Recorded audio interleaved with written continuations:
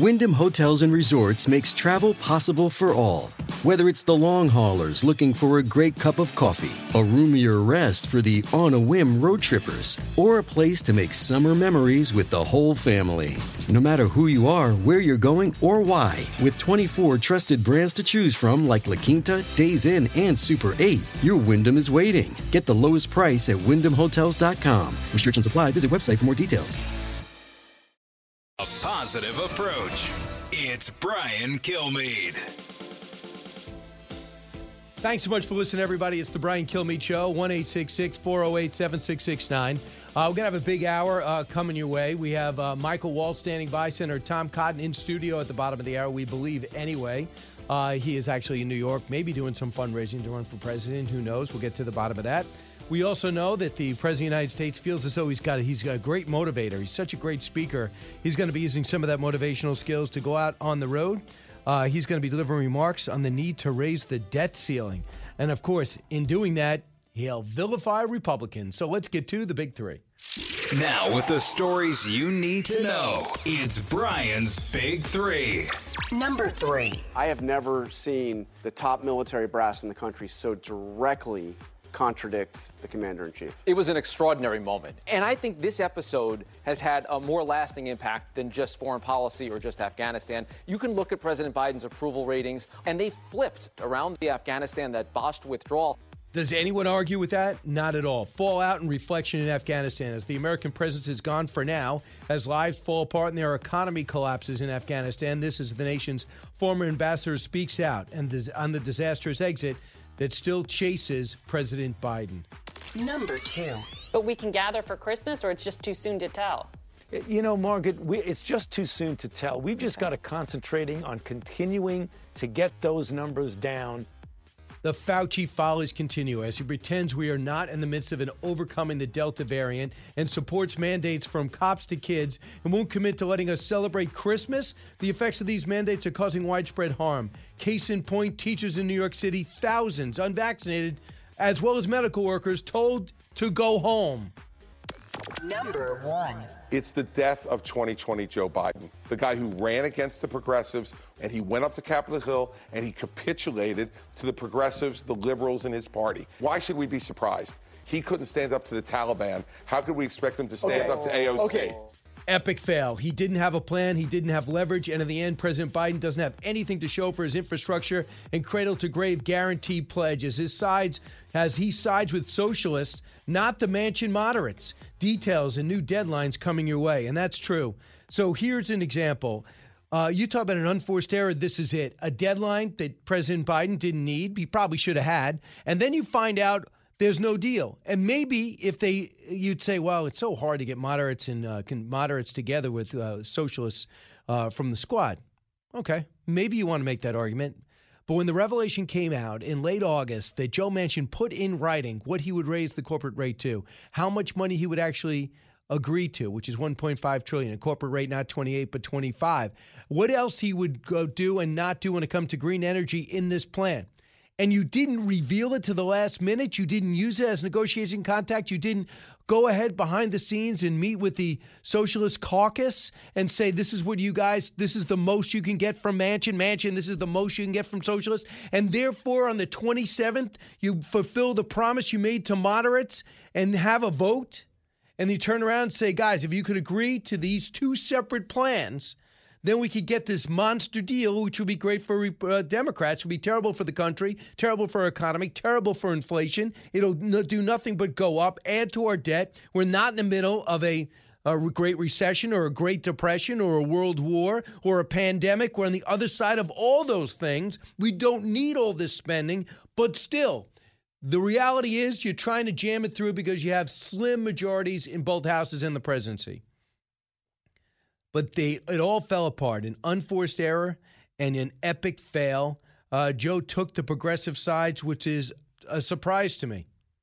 Joining me now is Congressman Michael Waltz, House Armed Services Committee, former senior advisor for counterterror to Dick Cheney and so much more. Congressman, are you surprised this is an epic fail over these last 5, 6, 7 days? Well, we were watching, Brian, we were kind of watching Pelosi, play a little bit of a Ponzi scheme here. I mean, she was, promising the moderates one thing and then running over and promising the progressives another thing. I know the moderates, when Biden came over to the Capitol, was expecting the president to use his political capital to get the progressives in line and get this infrastructure bill over the finish line, and he didn't. And in fact, he hasn't even really been whipping the infrastructure bill.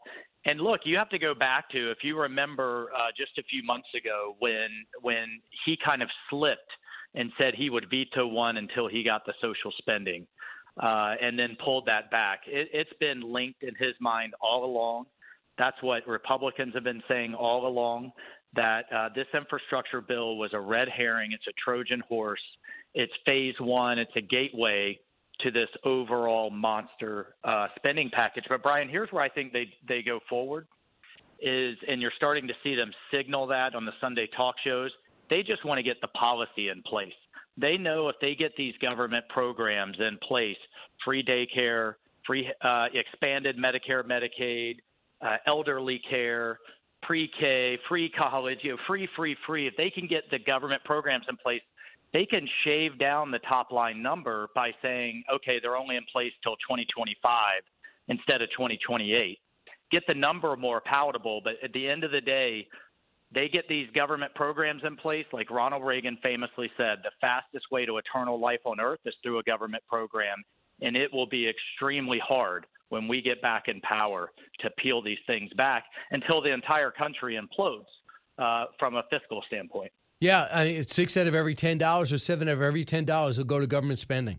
And you'll see people will be out there in these restaurants and these sporting goods stores or whatever they decide to do, snack stands, and they'll go, wait a second. By the time I'm getting through these regulations and these fees and the taxes, why am I even in business? Why am I even doing this? That's why you leave Italy. Right. That's why you leave Ireland. The taxes went through the roof.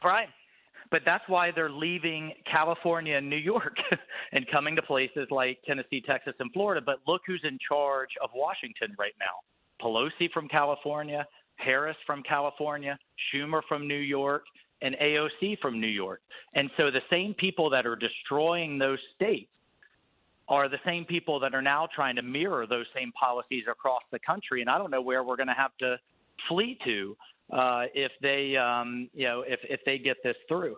So I think what the Republicans need to start doing is talking about the specifics that are in this monster 2,500-page bill.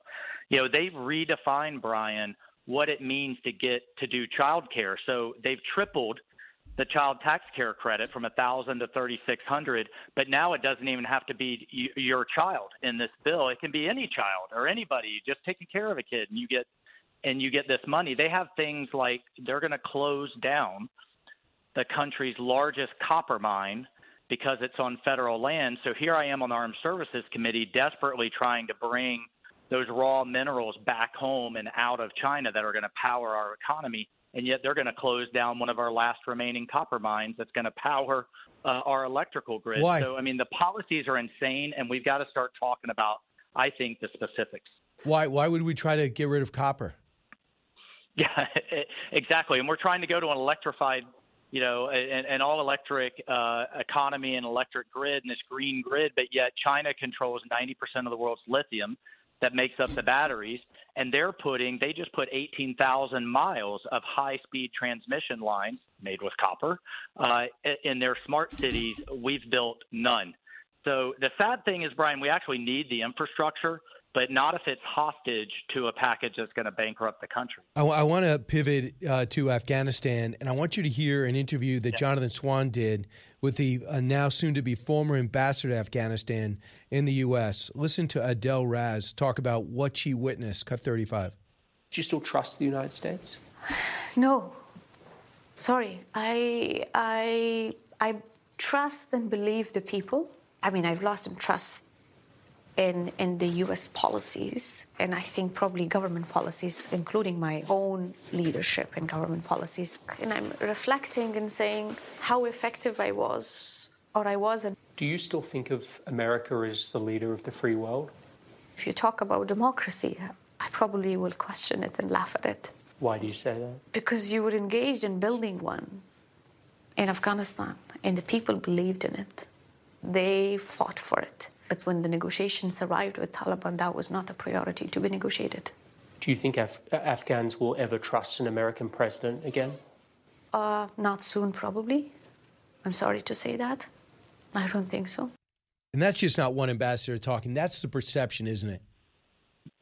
Well, that's absolutely right. And I received one note from an ambassador from the Middle East that said, the message across the region is jihad has won, democracy has lost, and the jihadists defeated the greatest army in the world. I got a message from another one, Brian, that said, who the hell would sign up for Team USA right now? So who can blame her? On the one hand, you say, look, 20 years, long, hard, expensive, a lot of money that was pumped in there to help. But at the end of the day, what the generals made clear this past week in the hearings before the Armed Services Committees is it's not a matter of if al-Qaeda comes back, but when. Of course. And so what has me so damn mad is future soldiers then are going to have to go back and deal with that al-Qaeda threat that they are, certain will come back. And who are they going to have to work with? Who's going to trust us on the ground? Imagine when we had to go back and clean up the ISIS mess if we didn't have the Kurds because they were wiped out. Well, that's what's happening in Afghanistan. Absolutely. I want you to hear what Rick Klein said on This Week with George Stephanopoulos, cut 34. And now to have information come in from military commanders that there were other options on the table, it's devastating potentially to the White House, and it helps feed a narrative of a lack of credibility at a moment where the White House needs it more than ever. These are critical weeks for the Biden presidency. And my hope is that they cannot outrun this. They want to outrun the Afghanistan issue. They want something happen to domestically to derail us, whether it's the Texas abortion debate or some type of civil unrest. And I just don't think the American people are going to let him get away with it. That's my hope. Your thought? Well, they can't, Brian, because, one, they lied about the Americans being trapped behind enemy lines. A plane of 116 Americans just landed in Chicago 2 days ago. So that number is falling apart. Those lies are being exposed. And the other thing they're lying about is that we can do counterterrorism with nothing on the ground, with long-range drones only. And that botched strike that killed 10 civilians just shows you the fallacy of that. So the question is, how bad do they let the threat get?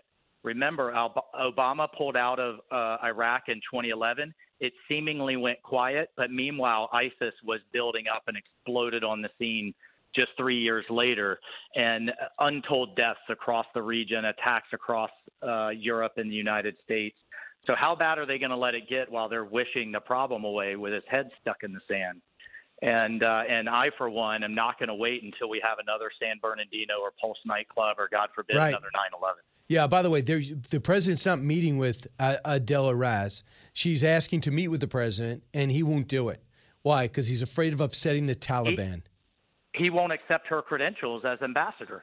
They have a government in exile that was overthrown in a coup. That's right. He's afraid of upsetting the Taliban because why? They have Americans they can grab as hostage. They have all the leverage because he gave it to them. Are you still trying to get people out? Oh, absolutely, Brian. We just got a veterans group that we're working with just got 7 Brits and Americans across the border into Tajikistan last week, on top of the 116 U.S. citizens, green card holders, 59 children, Brian, that were crying and thanking the veterans that were on the plane with them because they can go to school in California and Florida and New York and Virginia and everywhere that they're from. I mean, these are American citizens. And what Blinken has done is he puts this little caveat that says, well, there was 100 that wanted to leave. And what I want to ask him is that if he were asked to leave his family behind, would he have left? Of course he wouldn't. But then you don't get to categorize him as not wanting to leave. It's a spin, and it's disgusting. Well, put it this way. While you're working and, if you don't mind me saying so, you got married a few weeks ago, no honeymoon. You almost thought about putting it off. You're working so hard. You got a vice president of the United States who goes to Palm Springs and wouldn't tell us why.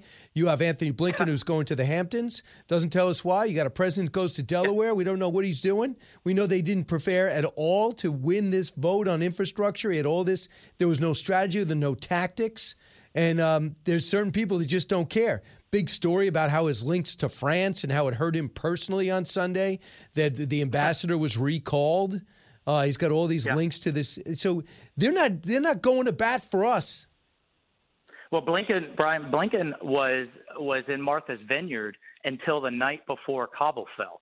Wow. Right. And I mean, it's just jaw dropping, this kind of professorial liberal elite disconnect from the, I want to send them every day the videos that I'm getting every day of women being beaten, of women being executed, of our former allies being hunted down, and American citizens. Gotcha. I mean, the one couple we got across was 80 years old, Brian, Americans.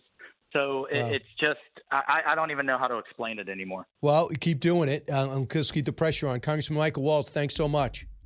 Thanks, Brian. You got it. When we come back, I'll take your calls. The bottom of the hour, Senator Tom Cotton, probably in studio. 1-866-408-7669. Newsmakers and newsbreakers. Hear it first, only on the Brian Kilmeade Show.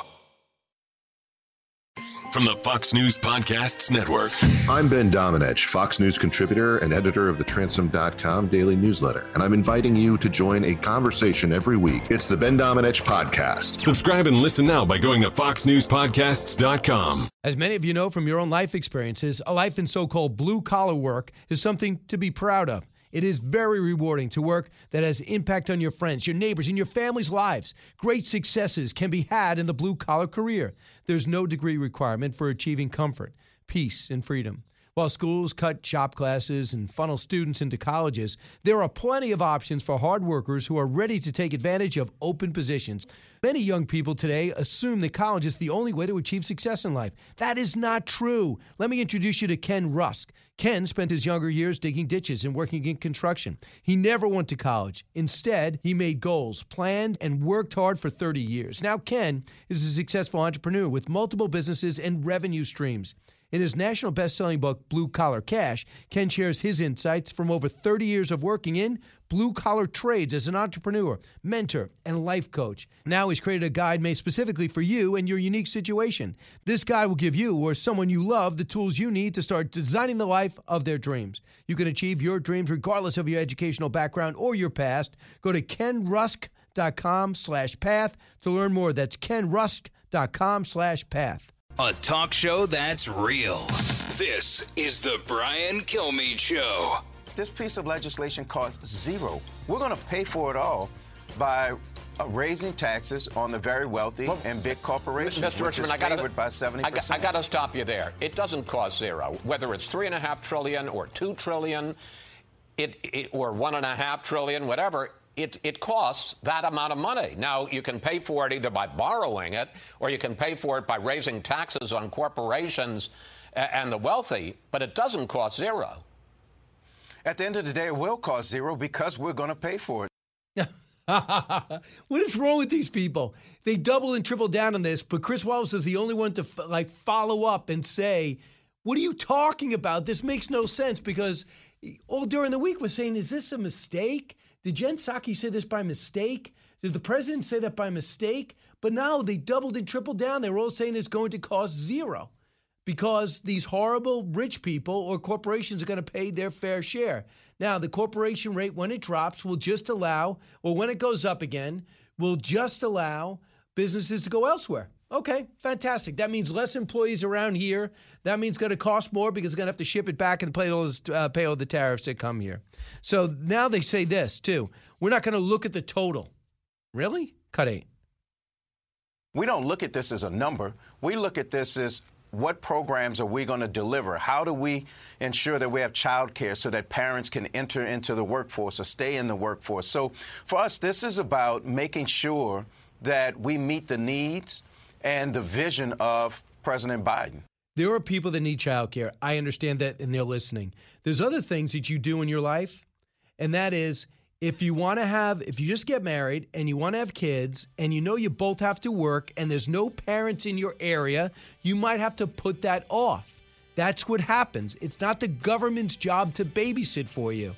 It's not your government job to make sure you live in the house you want. You have to earn the house that you eventually want or make it into what you want.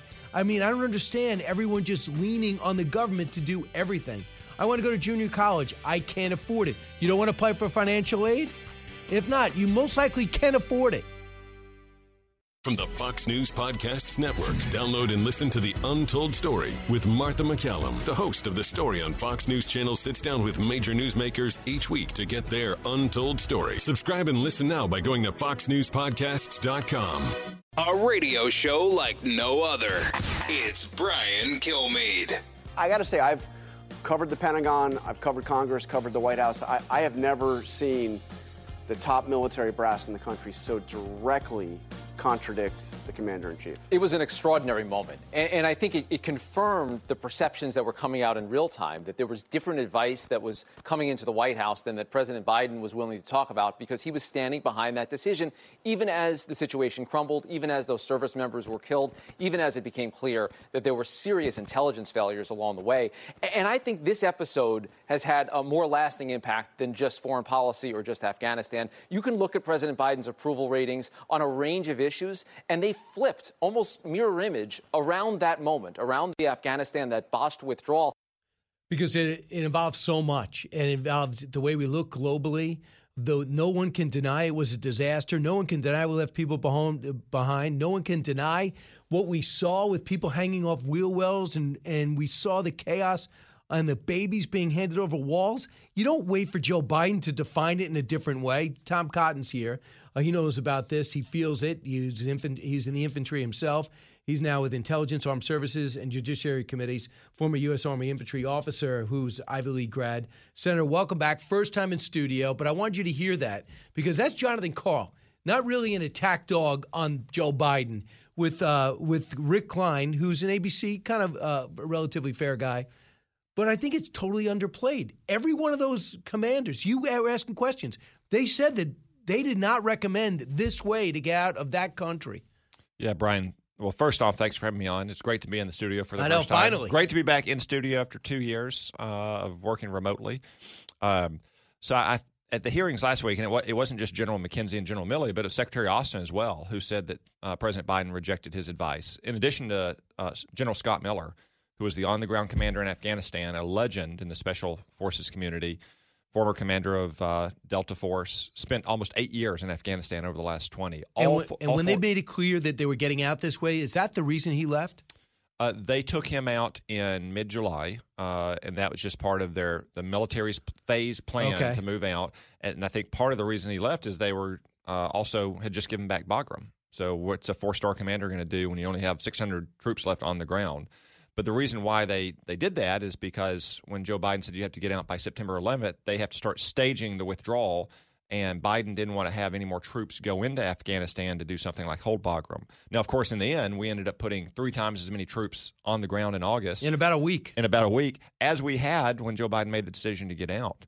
But all those generals and the Secretary of Defense made it clear that the president rejected their advice to keep a small force in Afghanistan to keep the situation stabilized. They also made it clear, in my opinion, that they would have left troops past the August 31st deadline. If you go back and look at my questioning of General Milley, I said, Joe Biden has been proclaiming how the Joint Chiefs unanimously agreed to get out of Afghanistan by August 31st, even though it meant we were going to leave people behind. When did you make that recommendation? And he said, August 25th. I said, really? Not August 15th? Not the day Kabul fell? He said, we were asked on August 25th. Would have gotten a different answer from the military if you had given them 2 weeks, not 5 days. And then third, in the second round of questioning, Secretary Austin acknowledged that neither he nor anyone in the Pentagon chose September 11th as a date by which to withdraw. They wouldn't say who did it, but obviously it came from the president or some political hack in the White House thinking it was somehow symbolic. It's a weird kind of symbolism, if you ask me. But it's worse than just being a useless political symbol. It was actually tactically dangerous because to get out by September 11th meant that you were withdrawing at the height of the summer fighting season. Even if you had just waited 6 months, if you were hell-bent on getting out, wait 6 months until the end of the year whenever it's winter in Afghanistan, and the Taliban have largely gone back into their caves or gone back to Pakistan. So on multiple fronts, our senior military leadership, they didn't call Joe Biden a liar, but they articulated the facts that exposed his lies. I was fascinated to see other networks besides Fox ask Jen Psaki, 3 straight separate reporters, Can you name the generals that did? Can you name the generals that did recommend this? I can't. I can't do that. Here's what Marsha Blackburn said about who might have recommended this to Joe Biden, although we think that's his idea anyway. Cut 39. I think the advice came from Ron Klain and Jake Sullivan and Susan Rice and Wendy Sherman and Anthony Blinken, that they were saying, let's get out of there. Let's take this victory lap. Joe Biden, you can say you're the guy that ended this. I think that's where it's coming from. What do you think about that? They're non-military people. So I think it's all political people in the White House, but I think it starts with Joe Biden. Remember, Joe Biden has taken pride for 12 years that he advised Barack Obama not to surge troops into Afghanistan in 2009. He would tell anyone who would listen, President Obama got rolled, he got boxed in by the military. That would never happen to me. In fact, back in April, when he announced that we were withdrawing from Afghanistan, he was proud of that decision. He was all chesty about how he didn't let the military roll him, how he stood up to him in a way that Trump and Obama wouldn't. Then 4 months later, once everything was had gone to hell in a handbasket, all of a sudden it was like, well, this is what the generals told me. I just took their advice. No one told me that this could be a problem. So over the span of 4 months, he went from being proud and boasting that he had rejected the senior military leadership's advice to saying that he just followed it or they didn't give that advice to him. So what I don't understand, too, from your hearing is you asked General Milley, why didn't you not resign, right? And he said, well, my dad didn't have, or my grandfather didn't have, or I guess his dad didn't have an opportunity to resign out in Iwo Jima. I don't understand that analogy because you go into battle, is Iwo Jima a mistake? Clearly, he must have known this is a mistake. You're a military guy.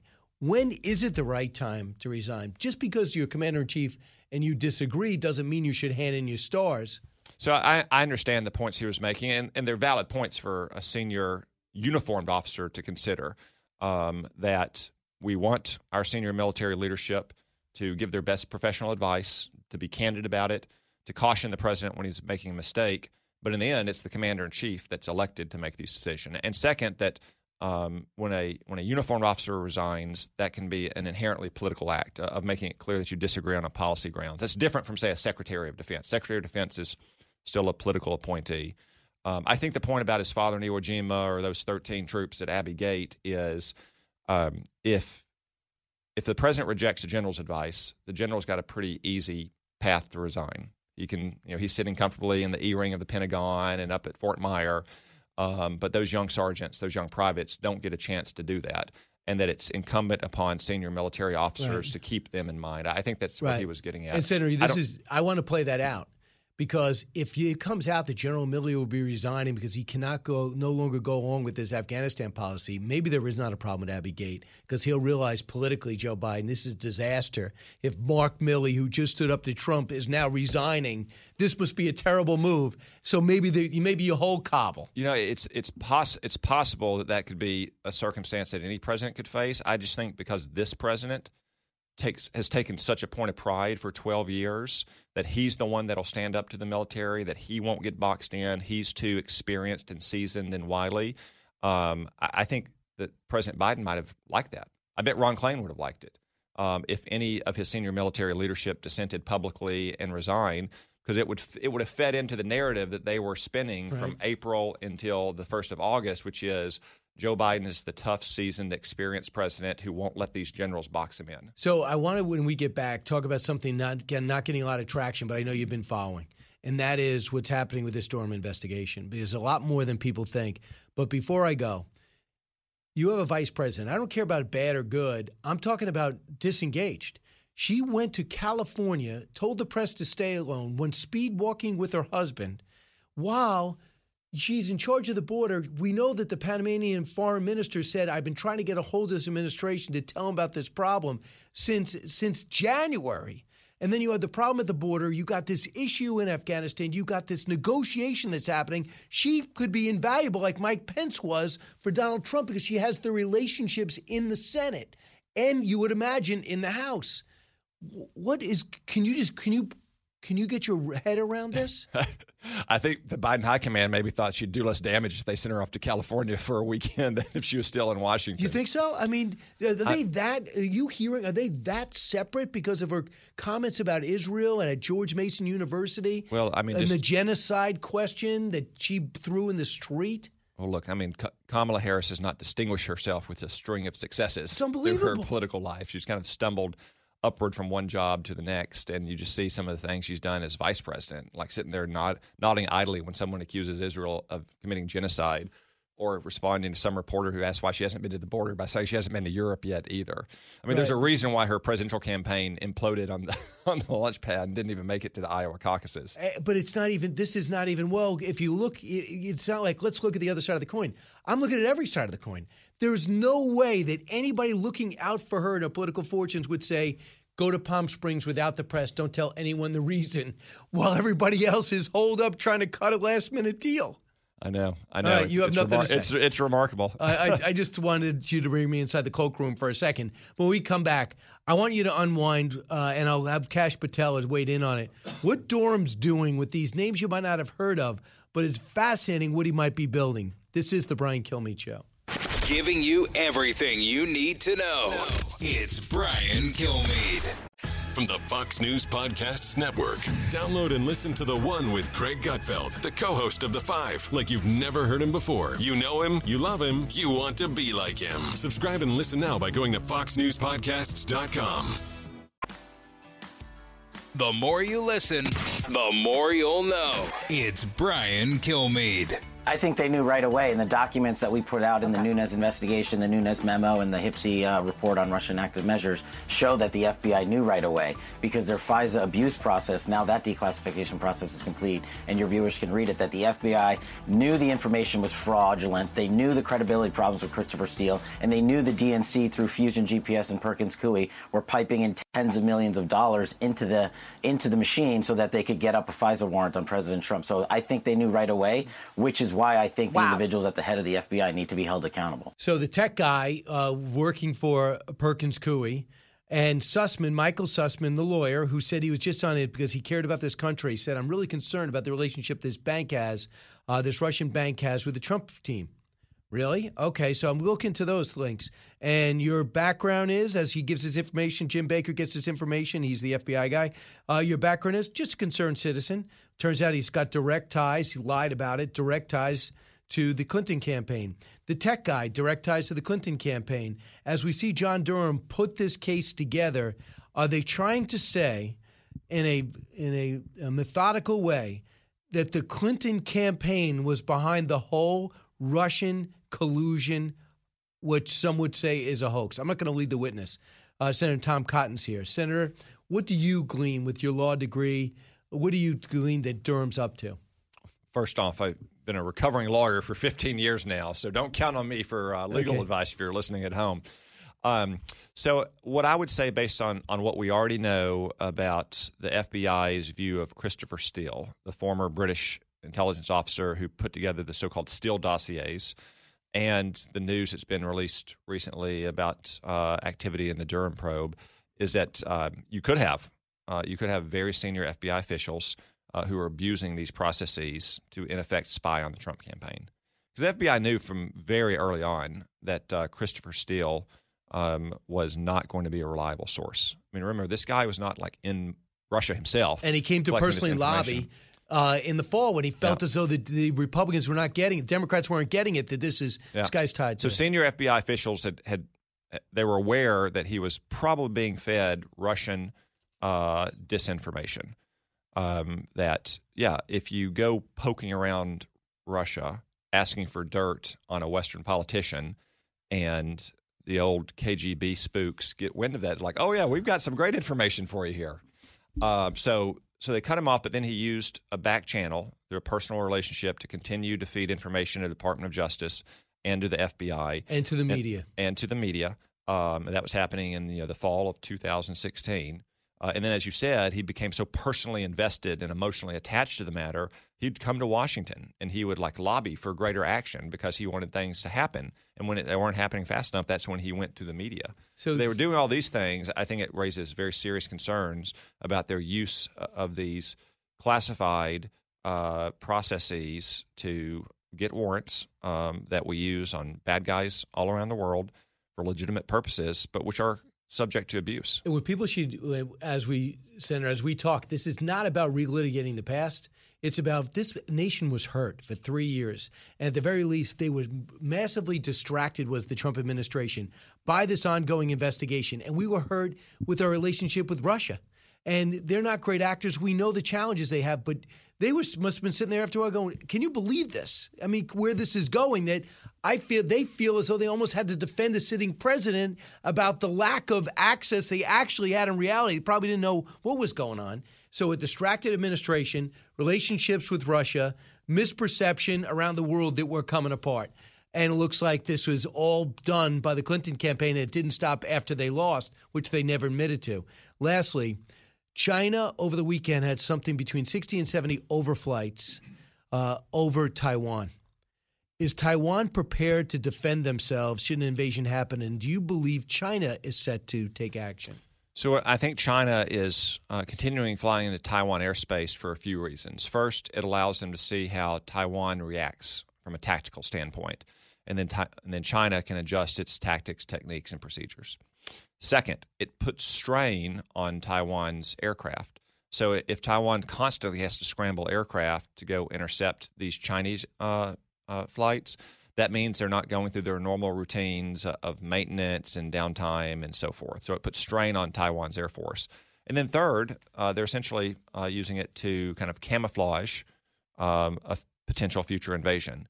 If China is constantly flying into Taiwan's airspace, and it happens multiple times a month, as it has been for a few years now, it's just inherent that people begin to get used to it to a degree, perhaps become complacent. So when China does one day go for the jugular, then they'll have an extra few minutes of advanced or before Taiwan scrambles to defend itself. You know, China hasn't had really a conflict since that Vietnam skirmish in the 70s, and before that, the Korean War. Will we be able to arm Taiwan if we wanted to fight? And if they have a fight, would they actually want it, or they just want an easy knockout? So China's military is capable of executing the invasion of Taiwan. They are not capable of doing so if America supports Taiwan. And we can make it much costlier short of that and hopefully deter it from happening in the first place if we would be much more aggressive with our arms sales into Taiwan. So China has thousands of missiles aimed at Taiwan from mainland China. We should be selling Taiwan those exact same kind of missiles that they can arm, that they can aim back at mainland China. We should be selling. They'll tell us not to, and they'll warn us not to. And we'll sell them, and China will just sit there and bear it because there's nothing they can do. That's what we've always done, selling them aircraft, for instance. But Senator, guess what just happened with Hong Kong? Nothing. No. So, and even before that, or even since then, is Kabul. I mean, just a few days after Kabul fell, you had the Global Times, which is the Chinese Communist Party propaganda outlet, making fun of Joe Biden and America and taunting Taiwan that we wouldn't come to their aid. That's why it's so important that we be clear that we would come to their aid so we can deter that conflict from happening in the first place. Did you enjoy your first appearance in studio on Fox Nation as opposed to just calling in? It was fantastic. Would you come back? I would come back. I'm not sure I can come back every day, 1,000 miles from Arkansas to be in a studio. So I'll keep calling in when I'm not here, but when I'm in the city, I'd love to be back. Absolutely. Senator, you have a carte blanche to come in. All right? Senator Tom Cotton, it was great to have you in. Always making a difference. You don't just win seats, you make an impact with those seats, and we appreciate it. Hey, go to BrianKilmeade.com, BrianKilmeadeShow.com. You can stream this anytime, anywhere, and download the podcast. Thanks, Senator. Fox Nation presents podcasts Women of the Bible Speak. I'm Shannon Bream, host of Fox News at Night and author of the new book, Women of the Bible Speak, the wisdom of 16 women and their lessons for today. Subscribe now on Apple Podcasts, Spotify, FoxNewsPodcast.com, or wherever you download your podcasts. Live from the Fox News radio studios in New York City, fresh off the set of Fox and Friends, it's America's receptive voice, Brian Kilmeade. Thanks so much for listening, everybody. It's coming to you. This is the Brian Kilmeade Show, coming to you from New York, heard around the country, heard around the world. Michael Goodwin of the New York Post standing by. Bottom of the hour, we get a true understanding of what's happening with our southern border by going to somebody from the Wall Street Journal that covers the South and Central America and all things from the Cuba Revolution to the Venezuelan Revolution. To put in perspective, somebody who does that beat regularly and gets politics out of it, Marie Anastasia O'Grady will be with us, providing the insight. That whole Panama story about the foreign minister calling in January to the Biden administration saying there are tens of thousands of Haitians coming through the Panamanian jungles up through Costa Rica, through Mexico, heading towards your border. Here's how to stop it. We don't want it either. What do you want to do about it? And could not get a response. She will talk about that. So let's get to the big three. Now, with the stories you need to know, it's Brian's Big Three. Number 3. I have never seen the top military brass in the country so directly contradict the commander-in-chief. It was an extraordinary moment. And I think this episode has had a more lasting impact than just foreign policy or just Afghanistan. You can look at President Biden's approval ratings, and they flipped around the Afghanistan, that botched withdrawal. That is true, and that's Rick Klein of ABC. The fallout and reflection in Afghanistan as the American president's gone for now, as lives fall apart and their economy collapses. This is the president's, as the nation's former ambassador speaks out about the disastrous exit from the Afghan perspective and still chases President Biden today. Number 2. But we can gather for Christmas, or it's just too soon to tell? You know, Margaret, it's just too soon to tell. We've just got to concentrating on continuing to get those numbers down. Epic fail. Fauci follies continue as he pretends we are not in the midst of it, overcoming the Delta variant, and supports mandates from cops to kids and won't commit to letting us celebrate Christmas? Really? The effects of these mandates are causing widespread harm, polarization. Case in point, teachers in New York City. Thousands unvaccinated told to go home. Number 1. It's the death of 2020 Joe Biden, the guy who ran against the progressives, and he went up to Capitol Hill and he capitulated to the progressives, the liberals in his party. Why should we be surprised? He couldn't stand up to the Taliban. How could we expect him to stand up to AOC? Okay. It's so true. Governor Christie going at it. Epic fail. He didn't have a plan. He didn't have leverage. And in the end, President Biden doesn't have anything to show for his infrastructure cradle-to-grave guarantee pledge as he insists on putting both bills together, costing him moderate support, feeling like the rug was pulled out from under them, and going with the Socialists squad.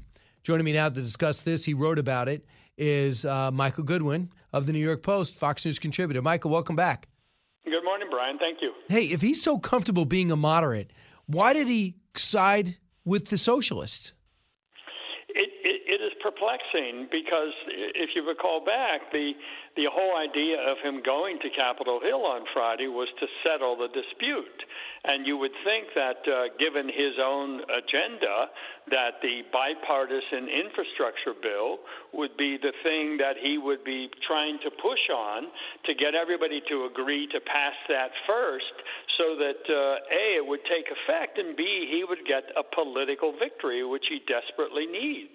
Instead, he goes up there and just takes a white flag with him and waves it without a fight. And whatever he learned up there, he folded like a cheap suit. I mean, it was remarkable how he went up there to Capitol Hill and came away with nothing. I mean, and he even says at the end, we're going to get all this done. It may take 6 days, 6 weeks, or whatever it takes. I mean, if you're the president and it's your agenda that you are meeting about, and you walk away from it and say, well, whatever, however, it's as I said in my column, can you imagine LBJ doing that, or really any president for that matter, capitulating like that without even fighting for the agenda that you promised the American people? It makes no sense. And also, this makes Nancy Pelosi look terrible. Susan Page, who did a biography on Nancy Pelosi, this is what she said and how she reported it. USA Today's Washington correspondent, Cut 18. Speaker Pelosi rarely blinks. And the progressives made her blink. And they made her blink. And, and of course, when you go back to the Affordable Care Act, which was a comparable big victory, let's assuming she gets a victory here, but it was the last kind of big victory where she faced seemingly really difficult odds. The liberals, the progressives blinked on things like the public option. And they did not blink this time. I think there are two reasons. There are more of them. Mm-hmm. And they are willing to risk getting nothing as opposed to accepting half a loaf. And that has changed the political landscape here. So a miscalculation, but factor this in. She must have known about Joe Manchin's limits and that paper. What were they doing? This thing had passed in July, the infrastructure bill through the Senate. Why weren't they negotiating behind the scenes? I mean, they were negotiating in deadline time. Well, and Brian, I mean, that also raises the question of the part that Susan Page said. Does the left have any respect or understanding of how important bipartisanship is? Do they value that at all? Or is it just an obstacle when you have gotten 18 or 19 Republican Senate votes for the president's agenda? That's something that Joe Biden talked about during the campaign, as though he could do that and that would be a reason to elect him, that would help heal the country, it would move the country forward. And so for the left to just turn its noses at that, I mean, Susan Page is right. This marks them as different from a generation ago. Nonetheless, it's not exactly news. We have known this, that the AOCs of the world, they have one idea, and it is their idea, and no other idea can even be discussed. I mean, they are like college kids. Who don't want anybody to speak on campus if they don't agree with them. They give themselves a heckler's veto, and that's it. You have to shut up and go along. And that's effectively what they've brought to Congress. And Nancy Pelosi quietly also blinked on this. I mean, I don't know why they are not making more of a public fight over this. Because it really does make them all look like they are captive to the far left. Now, that may be the reality, and they may not be so unhappy with this. I mean, Joe Biden, after all, has endorsed all of the crazy ideas of the far left, the Green New Deal, et cetera, et cetera. Talking about statehood for D.C., packing the Supreme Court, even his attacks on the Georgia voting bill have been false. And yet, so he has backed a lot of this nonsense. But you would think that in exchange, they would help him get a political victory and get something done. But it seems to be a one-way track only. And if he thinks by appeasing them now, they'll support him later, well, good luck with that, because I'm not sure they'll support the infrastructure bill, even if their own social infrastructure goes down in flames. I'm still not sure they're ever going to back the other bill. Yeah, listen to what Politico said. This Rachel Bade. So just to show you this, what you're saying is not unfounded. That's what everybody is saying. Behind the scenes, there was nothing there. Cut 21. I got a call on Friday night from a very senior, very upset Democrat who was like, I've never seen anything like this. I mean, there are a lot of Democrats on the Hill that were looking to President Biden this week for some leadership. What do you want? Do you want an infrastructure bill passed this week? Do you want to take that win? But they couldn't get clarity. How did he want them to vote? Pelosi kept delaying this vote because the progressives were saying they weren't going to support it, and she didn't have the numbers, and they were trying to get a separate reconciliation deal. And then the president came to the Hill on Friday, and he said, we're going to wait. We're going to hold off on this until we get both of these packages negotiated. And I think, that means that there are some promises that were made to moderate Democrats about having a vote on infrastructure this week. They want to campaign on that. They want that victory. And, Speaker Pelosi said she was going to give them this vote, and then President Biden came in and totally trampled it. I mean, that's the play-by-play. That's Politico. Hardly an attack dog on President Biden. What is it? I mean, that to me is not a strategy. It's a non-strategy. Right. It's a capitulation. But Brian, I do think there is something to it. I mean, as what Chris Christie was saying, that Biden didn't stand up to the Taliban. He hasn't stood up to China. And he can't stand up to the left in his own party. Now, to me, he is displaying weakness across the board. That's the one consistency here. Now, the one inconsistency would be in Afghanistan overruling all of the generals and coming for immediate and total withdrawal of our troops. Despite the advice of others. And I think that was very much about he had made up his mind that he was getting out, that he was going to do this. But, of course, then we have to remember what Robert Gates said about Biden, and he's wrong on every national security and foreign policy issue in 4 decades, or now it's 5 decades. But I do think that there is something fundamentally weak about Biden's approach to these things. It's almost as though he doesn't want to have a fight with anybody about anything except Donald Trump. Otherwise, he's okay with just whatever. And that's just not leadership. It's certainly not presidential, and it's not going to get him very far in this polarized world. I want you to hear our favorite guy, Dr. Anthony Fauci, the biggest failure in big government in my lifetime. He's still, for some reason, everyone's elite booking on the Sunday shows. Listen to what the Delta variant's dipping dramatically. Cases are dropping. Deaths are dropping. We have this new Merck drug that the minute you get it, you could take it and it squelches all the symptoms. Great news, right? 2/3 of the country is vaccinated. Listen to him. Cut 23. But we can gather for Christmas, or it's just too soon to tell? You know, Margaret, it's just too soon to tell. We've just got to concentrating on continuing to get those numbers down and not try to jump ahead by weeks or months and say, excuse me, we are having Christmas. What are we crazy? Christmas 2 years later? He's still trying to screw with our lives?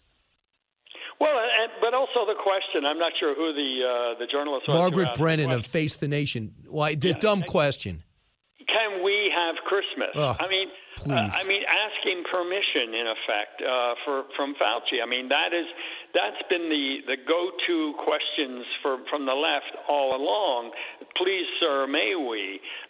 It's treating the American people as children, and I just think it's given Fauci too much power. And I started off respecting him, as I generally respect people in white coats, but pretty quickly it became clear that he's just a weather vane. I mean, you can't tell which way he's going to go, except if you know which way the wind is blowing, you can count on him to do that. And he goes on all these shows, and he continually makes news by being the most dramatic announcement. And then people say, Dr. Fauci said we have to wear 17 masks today, but not tomorrow. I mean, it's gotten to be silly. I know, but they keep booking him and people keep listening to him. It's driving me crazy. Michael Goodwin, I'm sure you'll write about him soon.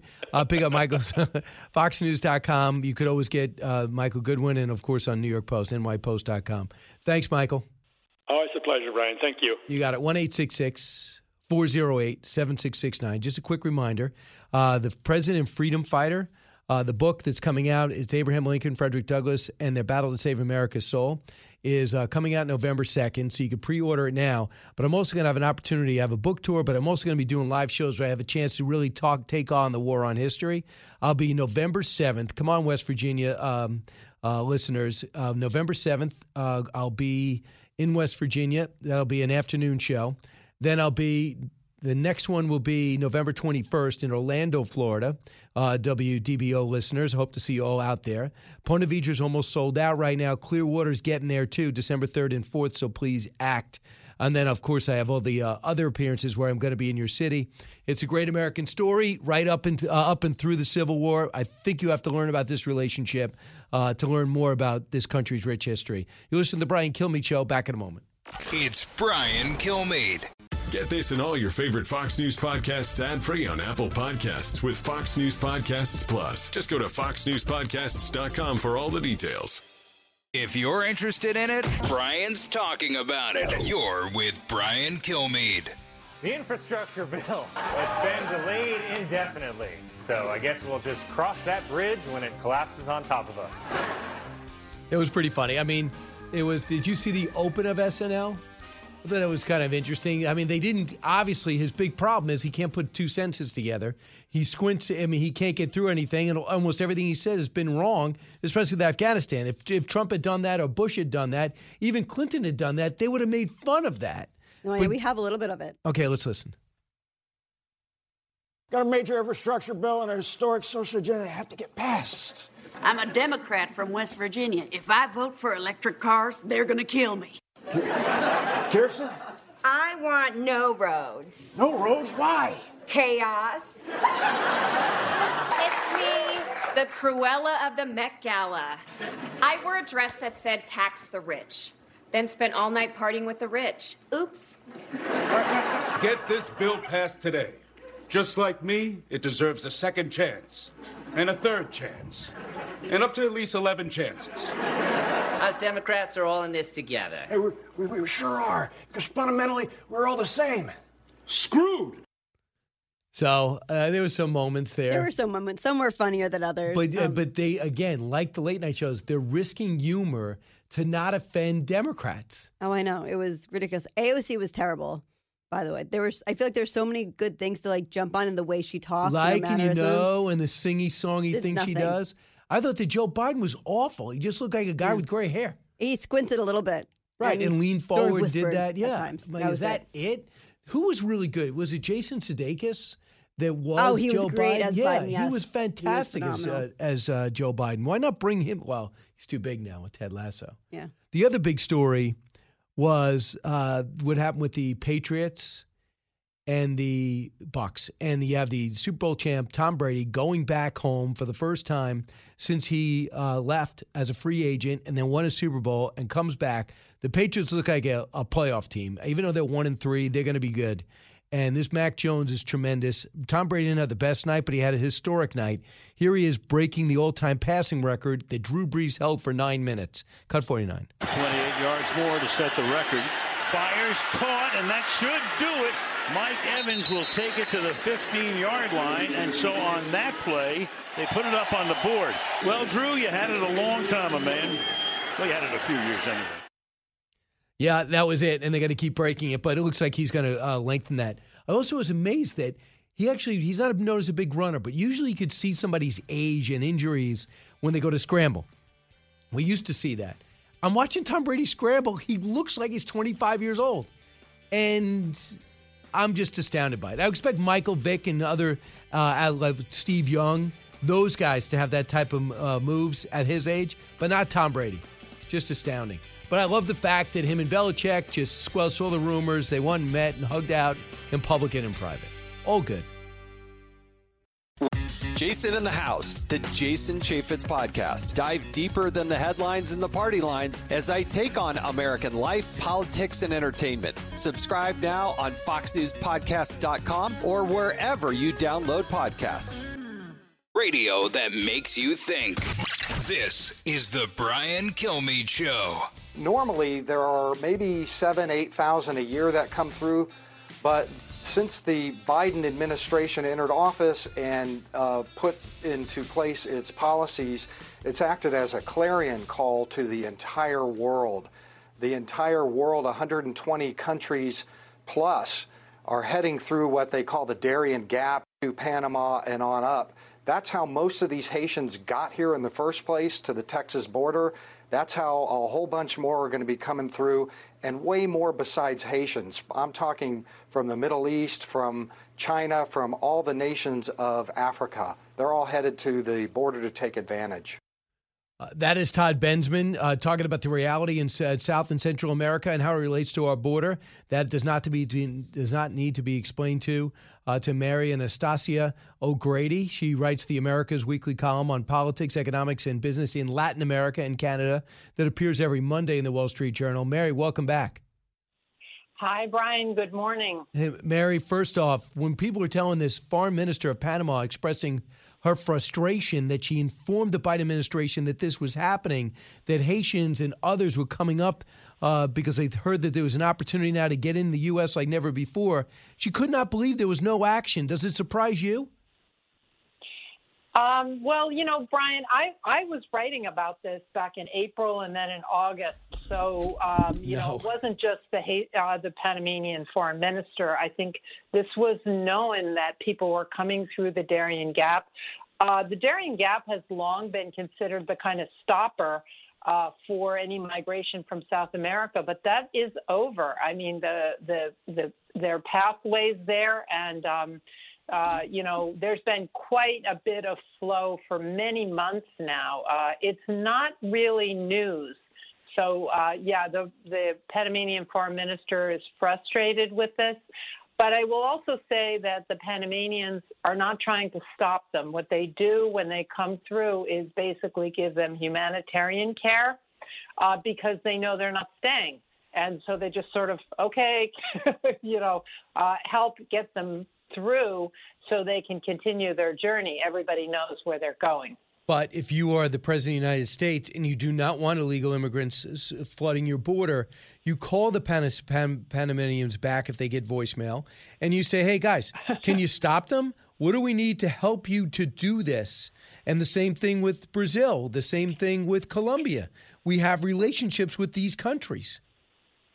Yeah, I mean, the Mexicans actually have tried to stop them. And as I mentioned in my column this morning, there's about 30,000 Haitians that are being contained. I mean, there's no housing for them, but they're in sort of camping in the very south of Mexico near the Guatemalan border. The Mexicans did not let them go north, but they were basically overwhelmed because there were so many of them. So, as I said back in, I don't know now how many months ago, Biden has no really different view about the migration, but he was expecting that Mexico and Guatemala and the countries in Central America would do his dirty work for him. And the numbers got so big that they became overwhelmed. And as I said in my column this morning, the American dream is alive and well. I mean, if I'm born in Haiti, yes, I would love to work and save and invest and have a house and raise my family in the United States because there's a rule of law. There's a currency that doesn't devalue all the time. I mean, so far. It's a place where people want to live. So if we want to deal with this problem, there are two things we can do, as I said in my column. Number one, we can make legal immigration more available or more feasible. The consulates in all these countries should be open for people to come and apply for legal work visas. They have not been open. The State Department has not wanted to go back to work, and there are protocols to protect them against the pandemic. They're all vaccinated, but they haven't wanted to reopen the consulates. So there's no way to go and get a legal visa. If you had a policy where you said, you know what, you want a legal visa, come here, get in line, and you get a visa. But if you get caught at the border, you lose that right to have a legal visa. In other words, set up the incentives properly. That's the first thing. But even that could not absorb all the labor that will be coming from this part of the region. And that's why I made the bigger point in my column today, which is that we should take advantage of this opportunity of companies that want to do nearshoring, that is, move their manufacturing from China to a place where they can get low-cost labor and be part of the supply chains. There's a real opportunity there. And that, I mean, I got a lot of hate mail this morning from people who don't want any more immigration. But the larger point in my column is this point, if we don't help these countries develop through trade, there's no way we're going to stop this process. True. I would add this to it, and you do. We need people to drive trucks. We need people to unload ships. We need people in Walmart. We need people at Home Depot. They can't hire people. You walk into a restaurant, no one's fully staffed.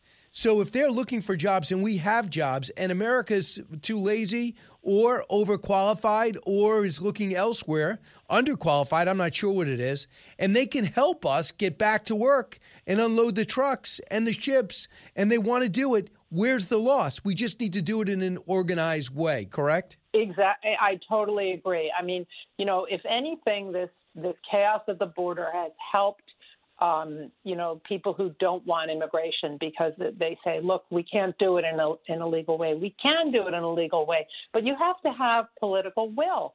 And like I said, you could open what happens with these people is that they have family members in this country, and their communication networks are very sophisticated, and they will tell their family member in Haiti or in Brazil or wherever they are, you know what, there's 2 dishwashing jobs at this restaurant here. I mean, they know exactly where they're going and what the job is. And if those people could instead go and apply for legal work visas. And by the way, it's very important that it would allow them to go back and forth, because the experience that the U.S. had when migrant workers could go back and forth was that they left their families at home and they went back to them. And they used their job in the U.S., to stabilize their families at home. It was the best kind of foreign aid we had because it didn't involve government. If we restored that, we wouldn't have people coming with their children. They would leave their families. These people, by and large, don't want to come to the United States. They like they're grown up in these cultures. They want to live there, but they need an economic outlet. So I do believe in illegal immigration, but I really stress that the long-term solution here is development of the rest of the region. And we have an opportunity sitting right at our feet. I mean, the Apparel Association in this country is begging for reform of these trade agreements that would allow these countries to get the textiles and sew and create part of the supply chain in these countries. I've been in northern Haiti on the border with the Dominican Republic. And the Dominican Republic, there's a big company there called Grupo M, and they use Haitian workers. Their factory straddles the border, and they use Haitian workers on one side, and they love their Haitian workers. These people are very eager to have those jobs. There's another plant there that was built back, more than 10 or 20 years ago, called Caracol. And you have South Korean, Taiwanese, and Sri Lankan companies there. But it is a drop in the bucket to what you could have and the opportunity could give. And when people work in these factories in these countries, they get health care, they get dentistry, they have subsidized supermarkets, they have child care. I mean, the private sector takes care of a lot of the infrastructure issues that the government is not able to do. That operation in northern Haiti should be 10 times the size it is if we had the right reform in trade. And by the way, it would also be good for the U.S. Fashion industry, because you would have supply chains where low-cost labor would be done there, but more sophisticated, higher-paying jobs would be here, and there would be a lot of synergy between those within that supply chain. But Mary, as you know, it all starts with border security. The Republicans should not budge, and they won't, without border security. And this administration won't even visit the border. The vice president doesn't even went home instead of going to Panama, which is exactly where I would have went 9 months ago, and then start dealing with these countries. So until you get border security, you're not going to have these easier reforms. Because, no one's anti-immigrant in the U.S. There's very few. They just want to do it legally. That's all. Well, I'm sorry. There's a separation there. So I think the trade thing can be done separately. The idea would be to get I understand what you mean. China That's a great idea. Over to Central America and Dominican Republic and Haiti. Now, on the root causes, as our vice president likes to talk about, let me tell you one thing. The Democrats in Guatemala have been working very hard with the left there, and the left there supports NGOs that block roads and the development of hydroelectric dams. They invade farms. I mean, they want to turn Guatemala into a socialist country. And who are their friends? Our politicians on the left in this country, the progressives. So, Kamala Harris talks all about root causes of immigration. Well, the root cause is basically underdevelopment. And the Democrats are on the wrong side of that argument in a country like Guatemala. There is a lot of corruption. They complain about corruption. We all agree there's corruption. But they are very anti-development. You know these NGOs that are anti-development throughout the region. And this is what our foreign policy does in a country like Guatemala. It's totally counterproductive. I hear you, and hopefully this administration will start taking this seriously because with seeing those, I think things changed 2 weeks ago when our drone team picked up the surge of Haitian, doesn't matter they were from Haiti, of migrants, illegal immigrants about to be over that under that bridge. And there were 15,000 in a matter of 3 days, and now we hear more are coming. Is that true? Is that what your sources are saying? More are coming?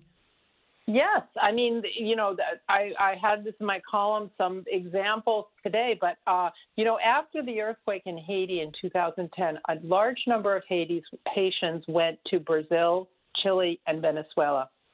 And just off the top of my head, I think the number that went to Brazil is about 180,000, and the number that went to Chile is about 100,000.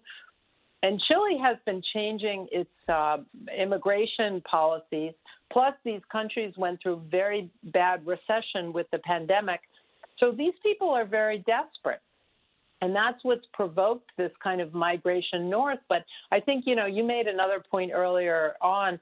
The Biden administration has also signaled, as I didn't mention in this column today, but last week I mentioned, if you interview, and there have been interviews of the Haitians moving through from Colombia across the Gulf of Urabá into the Darien Gap in Panama.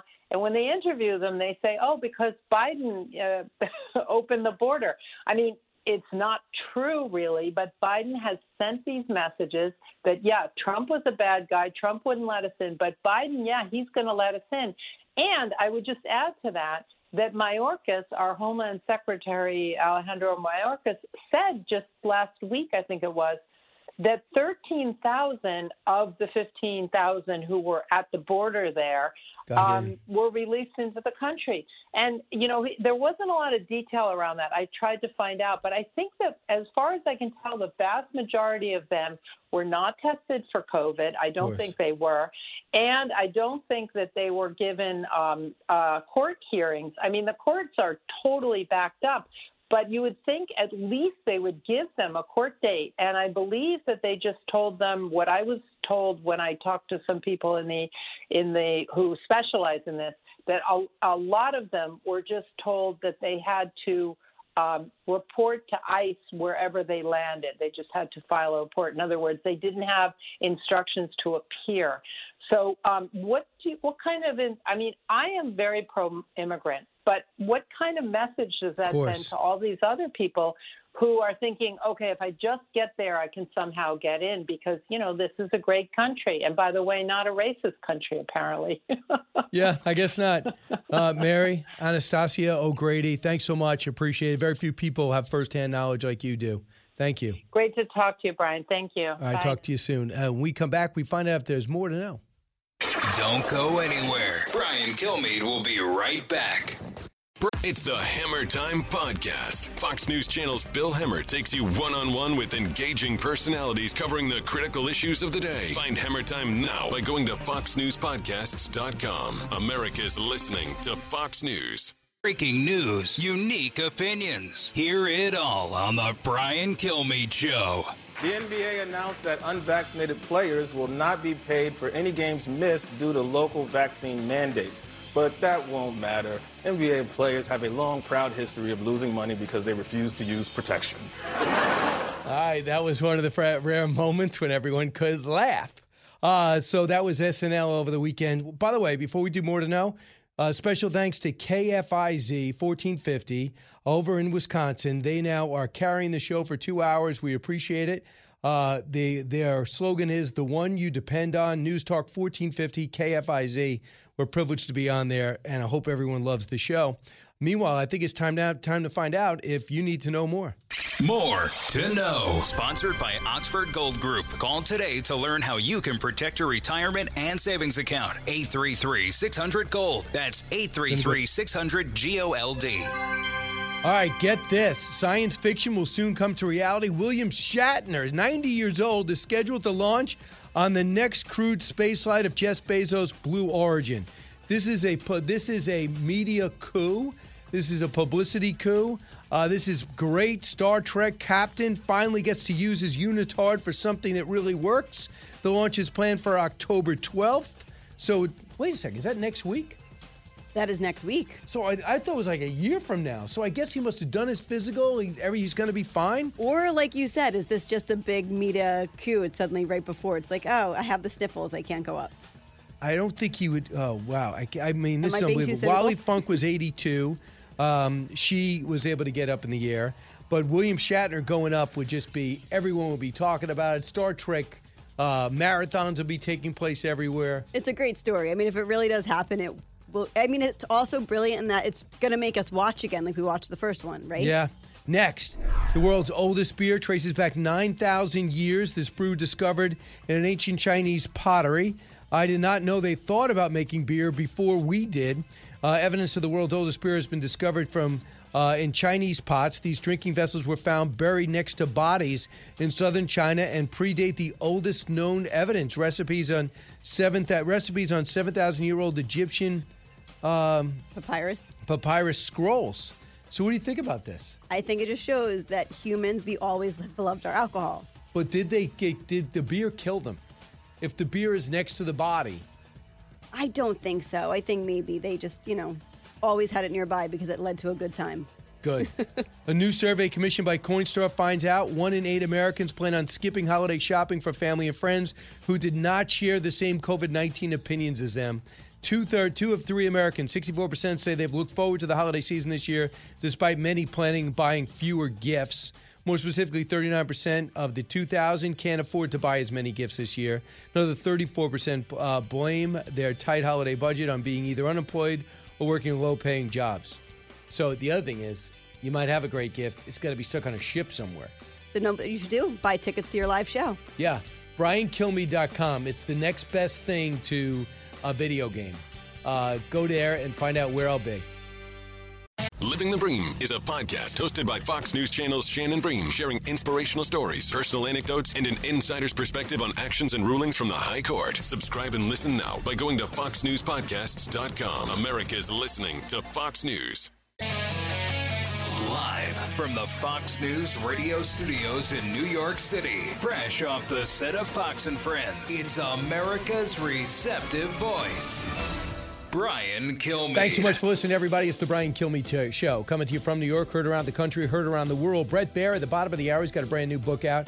And Mick Mulvaney will be here in a matter of seconds. We have a lot to discuss. I know in about 20 minutes, meaning in about a half hour or 45 or 2 hours, Joe Biden plans on coming out and blistering Republicans about raising the debt ceiling.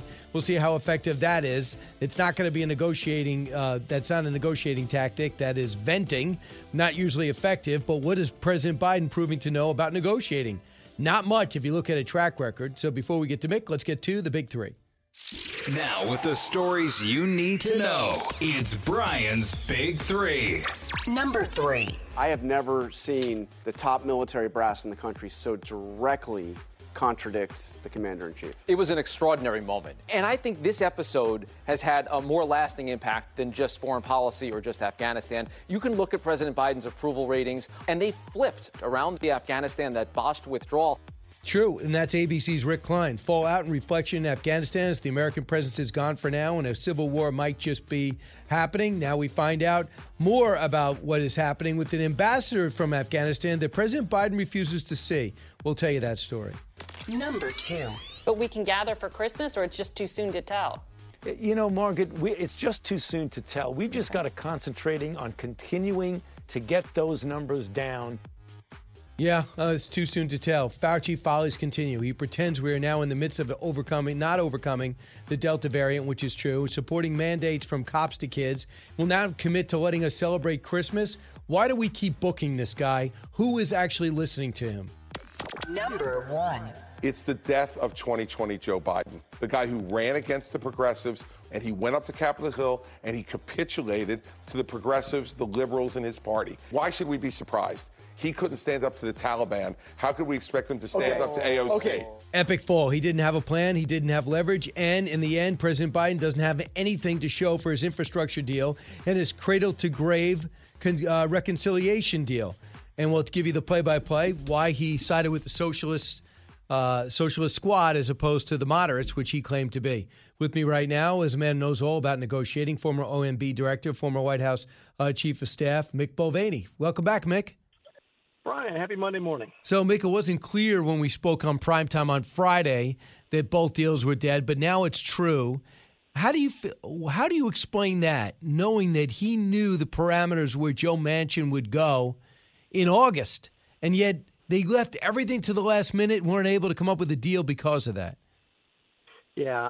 By the way, I really enjoyed the television program. You had a great week last week. Thanks for having me. Thank you. And thank you for doing this. I don't think the deal is dead. Listen, Nancy Pelosi is one of the best manipulators I've ever seen, one of the best lawmakers. She gets stuff done. She just does. And while they may have hit a speed bump, I absolutely believe the Democrats are going to figure out a way to do this. You hit the nail on the head, though, which is what this is exposing, is that Joe Biden, who was supposedly this bipartisan legislative whiz, is none of those things. He's not bipartisan. He's catering now just to the extreme left of his party. He doesn't have any particular negotiating skills. He's managed to lie to Republicans in the Senate about tying this social welfare reconciliation bill to infrastructure. He said he wouldn't do that, but he did. So he's had one failure after another. The sad part for the country, though, is that Nancy will figure out a way to get this done, and these bills will pass in some fashion or another. Well, and what it would be is we all realize $1.5 trillion of spending we don't need. We're not in the middle of a pandemic. It's not the Great Recession, not the Great Depression. We're not coming out of a war. We're not coming out of catastrophe where the bottoms fell out of the banks. So what is the reason for this? The reason is because they have power. The reason is, and there's a reason you see the Democrats governing as if they have huge supermajorities, is that that's what they do. You give them the slimmest advantage, and they will act as if they are completely in charge. They ran saying they were going to be bipartisan, and of course we knew that. Those of us who knew them knew that was never going to be the case. It's one of the things the Democrats are actually better at than Republicans. They use power. We try to preserve it. We were always afraid. We never got rid of health care because we were afraid of losing our majority. They were never afraid of losing their majority when they passed health care in the first place. They did lose the majority, but we're stuck with health care. They're not afraid to lose their majority now. They just want their stuff passed. They've always been more dedicated to changing the way the nation is going and more willing to do things politically than the Republicans are. And she is by far the very best I've ever seen at it. So I hate to be negative, and I hate to say this is a done deal, but I would not think that just because it didn't get passed on the original schedule that this still isn't very much alive. It absolutely is. So I want you to hear what Bernie Sanders said yesterday in exchange with Jonathan Karl. Cut 3. Bottom line, if Manchin and Sinema don't come up, don't do what you are suggesting, what most of the Democrats or almost all of the other Democrats want, does that mean we get nothing? No infrastructure bill? No, nothing? No, at the end of the day, I am absolutely convinced we're going to have a strong infrastructure bill, and we're going to have a great consequential reconciliation bill which addresses the needs of the American people. So would he settle for $2 trillion? I can't believe I'm even using those words. He wants 3.5 down from 6. Joe Manchin's at 1.5. Would he settle for 1.8? And this is one of those things that I think the Democrats have outfoxed the Republicans on. In this case, I don't think they did it on purpose, but here's what they've done. Over the course of the last 6, 8, 12 weeks, they focused on the number, the $3.5 trillion. Is that too much? Is it really 5.5? Will Manchin take 1.9? I think Biden floated $2 trillion on Friday as a compromise. And here's why that frightens me. If you gave me the bill, Brian, over at the Office of Management and Budget, give me an hour with this bill, and I could make this bill score at $6 trillion. I could make the bill score at $1 trillion without changing any of the underlying policies. I know how to game the system, and I can assure you I am not the only one who knows how to do that. And my guess is the way this is going to get done is the Democrats are going to game the system, leaving the bill substantively in the same condition it is now, but make it look like it costs $1.9 trillion. Manchin will then be able to say, oh, I can vote for it because it's less. They can say they compromised because they brought the number down, and we're going to get the same terrible policies. Republicans, I think, are making a mistake focusing on the dollar figure and instead should be looking at, do we really want this dramatic expansion of government regardless of what it costs? If it costs $1, it's bad. If it costs $100 trillion, it's bad. We should be focusing on the policy as much as we are the numbers. So what they're saying, and I even heard Joe Manchin say it, we're going to get the corporate rate not 28 to 25. You guys had it at 21.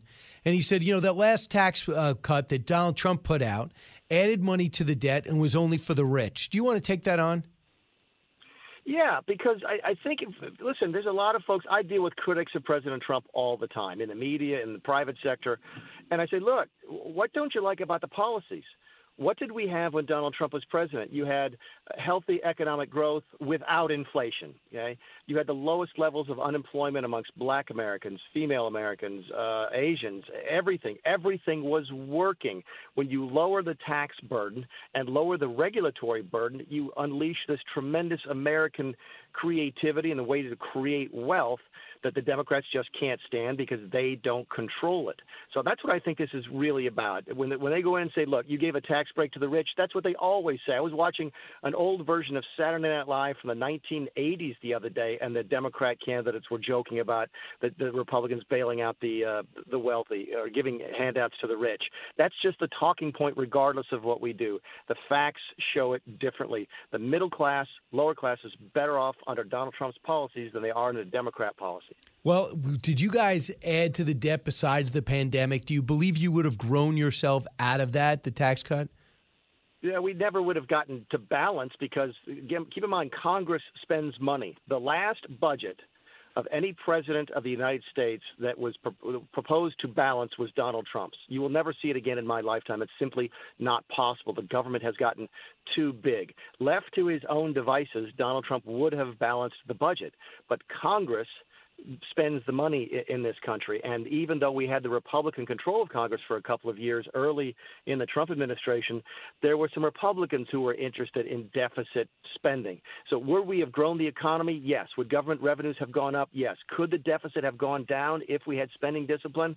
Yes. But I don't think you're ever going to see a day again where we actually balance the budget because too few people have an interest in doing that. Mick Mulvaney, our guest. Mick, what happens if you raise the corporate tax rate? You said 21. If it goes up to 28, or what Manchin says 25.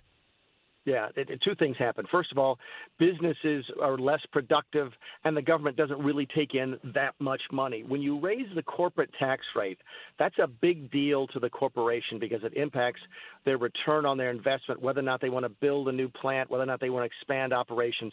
Their tax rate is a big deal to them. The corporate tax rate is not a big deal to the federal government. It's, I think, less than 10 or 15% of our revenues come from the corporate tax. It's just not that big a deal.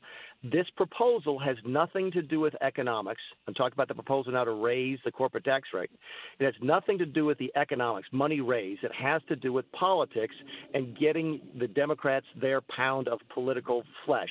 They're doing it because it hurts. They think it hurts rich people, and that's what they are interested in telling their voters they did. So if you're looking at it purely what's best for the country economically, it would probably be to have a zero corporate tax rate. But the Democrats can't accept that. They need to have that pound of flesh. They need to sort of have that revenge on the rich, that soak the rich that they've run on and they've promised, and that's why they're looking to raise so many taxes, not just the corporate tax rate. So this whole phrase of this talking point of it'll be zero, it'll cost us zero, that was taken on by Chris Wallace yesterday, Cut 7, Cedric Ridgeman. You could make the argument, if you pay for it, that you add zero to the debt, but that doesn't mean that it costs zero. I mean, the fact that you're raising people's taxes is a cost. Well, we're also reducing taxes in this piece of legislation. 50 million Americans are going to get a tax cut in this piece of legislation. But net, these 50 million if you pay will for be it, working families. But net, if it's a $2 trillion spending plan, net, it costs $2 trillion. Well, I'm not necessarily sure about that, Chris. And that's why we will make sure that all of the Democrats are involved in how we shape it. What is he even talking about? I like Cedric. He's a friend of mine, great baseball player, by the way. And I want to thank the Biden administration for promoting him to the White House because that got him off the congressional team. And the Republicans actually won a game for the first time in a long time on Wednesday. But he's in a very untenable position. His leadership has come out and said this thing costs nothing. Everybody knows that's absurd. It's yet another example of politicians, and not just Democrats, do this trying to control the language.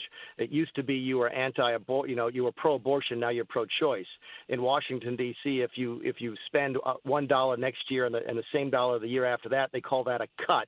Now they're trying to say it doesn't really cost anything if it's paid for. It's like saying, well, I paid for my car in cash for $10,000, but it didn't cost me anything because I paid for it in cash. That's absurd. Everybody knows it's absurd. And I think Cedric's in a real tough position there. Listen, we've all had to defend things that are tough to do. That's not a tenable position. Cedric knows it. Everybody knows it. I think they wish they had that one back. And I'd honestly be surprised, although I'm surprised all the time, if the Democrats continue this insane mantra that the thing doesn't cost anything, because everybody knows that's a joke. Okay, I want you to hear a little of the play-by-play that built up to this with Politico. This is what Rachel Bade said was happening behind the scenes. It's astounding. Cut 21. Got a call on Friday night from a very senior, very upset Democrat who was like, I've never seen anything like this. I mean, there are a lot of Democrats on the Hill that were looking to President Biden this week for some leadership. What do you want? Do you want an infrastructure bill passed this week? Do you want to take that win? But they couldn't get clarity. How did he want them to vote?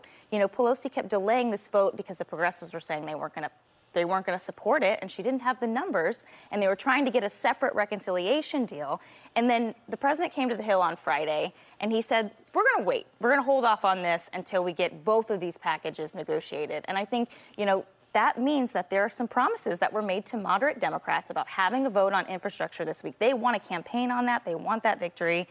And, Speaker Pelosi said she was going to give them this vote, and then President Biden came in and totally trampled it. So that is the play-by-play. What stands out for you as somebody who does this and has been a part of this?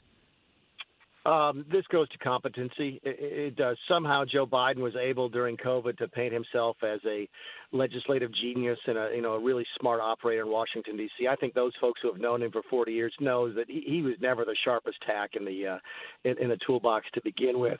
And I think that's sort of filtering up now that he really is not capable of doing the job. By the way, you're seeing that borne out now in some of the polling data, whether or not you approve or disapprove of his job performance. The number of people who don't think he's capable not mentally, but intellectually of doing the job is growing. It's a huge mistake for a president to go down to have this meeting with his party in the Capitol and not either have a plan and certainly not be in lockstep with his own leadership is one of the things that gets people scratching their head. Why do we care about that as Republicans? Because what it means is that the President Biden in this circumstance doesn't have the ability to move votes. Ordinarily, if I'm a member of Congress, and the president comes down to ask me to do something, I'm like, well, if I do this, even though I might not want to do this ordinarily, will you help me politically? And you have to expect the president can help you politically. It's one of the reasons that Ronald Reagan was so effective, because he could help people back home. Bill Clinton, to a certain extent, the same way. Joe Biden cannot help people get elected back home. His approval ratings are so low. The people that he would have to help are the moderates, and certainly he's sort of shed this image of moderation. He's gone on with the progressives, so he can't really help any of his people get elected. And in D.C., that means you don't have political capital. If you can't help me get reelected, there's no reason for me to listen to you. And that's where Joe Biden is right now. And I think the Democrat Party, believe me, listen, if this had happened to the Republicans, the media frenzy would be a feeding frenzy over how much in a disarray the party is. That's where the Democrats are. They're managing to keep it together largely because of the help of the corporate media, but it's a party in disarray right now. Good. And I do share with you they'll find a way to get something done on both counts. Mick Mulvaney, thanks so much. Appreciate it. It's always a pleasure, my friend. All right, go get him. When we come back, your calls. Brian Kilmeade Show. Then Brett Baer at the bottom of the hour. It's going to be an exciting hour. So glad you're here. From the Fox News Podcasts Network. I'm Ben Domenech, publisher of The Federalist, and I'm inviting you to join a new conversation with the smartest thinkers out there about the country and where we're going. Subscribe to the Ben Domenech Podcast. Subscribe and listen now by going to foxnewspodcasts.com. Fast as 3 hours in radio. You're with Brian Kilmeade. The thing I saw on Facebook over and over again was there were conflicts of interest between what was good for the public and what was good for Facebook. And Facebook over and over again chose to optimize for its own interests, like making more money. It chooses profit over safety. It is subsidizing, it is paying for its profits with our safety. And that's why Frances Haugen came out, she said, Ivy League grad, was at Google, came over there and realized she couldn't go and challenge this inside Facebook, she says, because she watched people get chewed up when they went and challenged the executives. So she said, I'll just take this paperwork and I'll go public because I have to save the country. And of course, the reason why 60 Minutes, one of the main reasons why 60 Minutes found this palatable is they focused on January 6th, that they said they took controls off after the election, and January 6th happened because people were able to consolidate and put together that rally that ended up being they went into the Capitol, and we don't know what happened from there. So I'm very curious what happens when Frances Haugen, the whistleblower with Facebook, comes to Capitol Hill on Tuesday. Ken Buck, a Republican, Senator Josh Hawley, a Republican, has been very critical of social media, Facebook specifically. But I'm just wondering, there's mostly Democrats, Senator Blumenthal. Are they critical of the same thing? I mean, are they happy that Donald Trump is off and different conservative groups are being suppressed?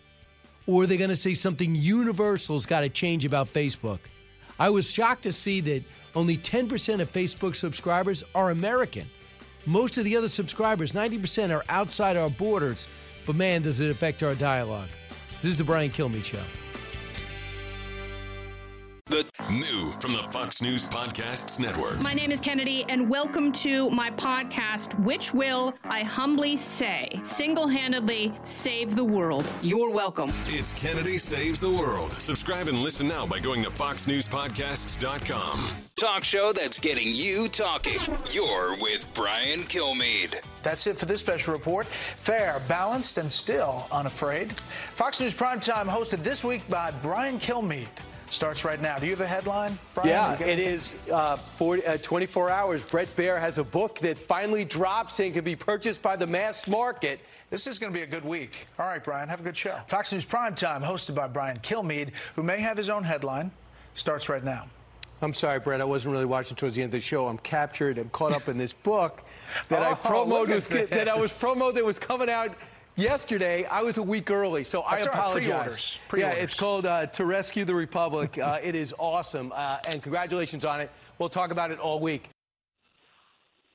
And that was just the first 2 days. We've had 2 more days right after that to come up. Bret Baier, welcome. It's got to be exciting. Tomorrow, To Rescue the Republic, Ulysses S. Grant, The Fragile Union, and the Crisis of 1876 will be available, will be delivered to people. They're licking the envelopes right now at Amazon, correct? They are. The actual drop date, Brian, is October 12th. October 12th. So I'm even early. So I'm too early again? You're 2 weeks early again. But listen, I actually, the pre-order promo is really doing a good job. So is it almost too much? No. I'm all for it. I'm all for it. All right. Just real quick about the book. So we're here at 10 years after the Civil War, right? Yeah. We're trying to make sure everything got on the straight and narrow. You have Andrew Johnson, who destabilized everything, but in comes Grant. And as Grant goes to exit, what happens? Well, the election of 1876 is just a real mess. I mean, you think 2020 was bad. 1876 was states that did not certify electors. So it was up in the air. And we were on the brink of heading backwards into another civil war. Because of the battle with the South, the fight over slavery, and Grant essentially makes this grand bargain to kind of hold everybody together. One of the things that you get through the book is here is a leader who was pretty quiet, humble, but he was the biggest general that we had ever seen and had, and then saves the Union once, but then does it again as president to try to hold everybody together. All right, and it goes through. It's almost like a novel. It reads like that. But Brett, talk about a novel. That's what we saw last week. I cannot believe the things that took place in order to build up to the 2 deals that didn't happen last week. Here's Bernie Sanders talking about what he thinks will happen. Cut 3. Bottom line, if Manchin and Sinema don't come up, don't do what you are suggesting, what most of the Democrats or almost all of the other Democrats want, does that mean we get nothing? No infrastructure bill? No, nothing? No, at the end of the day, I am absolutely convinced we're going to have a strong infrastructure bill, and we're going to have a great consequential reconciliation bill which addresses the needs of the American people. Do you think they're en route to that by Halloween, like they now state? I think they're closer, but it's going to the progressives are going to have to come back a little bit more, I think, for the Manchin and Sinemas of the world. Remember, he was at 1.5. Let's say he's at 1.7 or 2. They're still, in the upper 2s to 3. That's a lot of money. If you think back to the Troubled Asset Relief Fund, remember the TARP? Sure. That after everything was falling apart, $800 billion, and everybody's saying, this is amazing. We've never spent this much money. And now we're talking $3 trillion. We're talking $3 trillion, but Joe Manchin had in writing he'd only accept 1.5. Brett, how do you explain that staying secret and many in his own caucus not knowing that they did have a negotiation point to work off of, and they didn't start negotiating until the last few days? A lot of people on the left, I understand, were astounded by this. Yeah. Well, the fact that Schumer didn't acknowledge it, didn't say anything to his own caucus that this is where these guys are, tells you something about how they were trying to operate. They were trying to strong-arm both of those senators to get what they wanted. And, whether it's the progressives following Sinema into the bathroom or, somebody kayaking up to Manchin's houseboat, that kind of pressure does not work, it seems, with these two.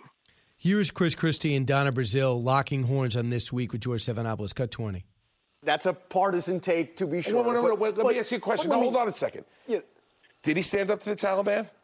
Why is that partisan? He wasn't. He hasn't stood up to anyone except for the people in his own party who nominated him. Donald Trump invited Bernie Sanders didn't vote for him. Donald Trump was inviting the Taliban to Camp David. Oh, I know. By the way, Donald Trump, in case you didn't know, Donald Trump's not in the White House anymore, and Joe Biden is kind of in the White House. Joe Biden has created more jobs in the first couple of months of his presidency than any other president. And more inflation. Thank you. That inflation was already coming down the pipe. I mean, it gets really ugly between this. Yeah. But the whole thing added more jobs and the $1.9 trillion rescue package created more jobs is total fiction. We're adding jobs because we're in a pandemic and everyone was told to quit and stay home. Of course you're going to be adding jobs. And there's a strong argument nobody needed the $1.9 trillion. We just put $1 trillion out the door when Trump was leaving. Yeah. I mean, listen, we haven't spent all of the 1.9 from March.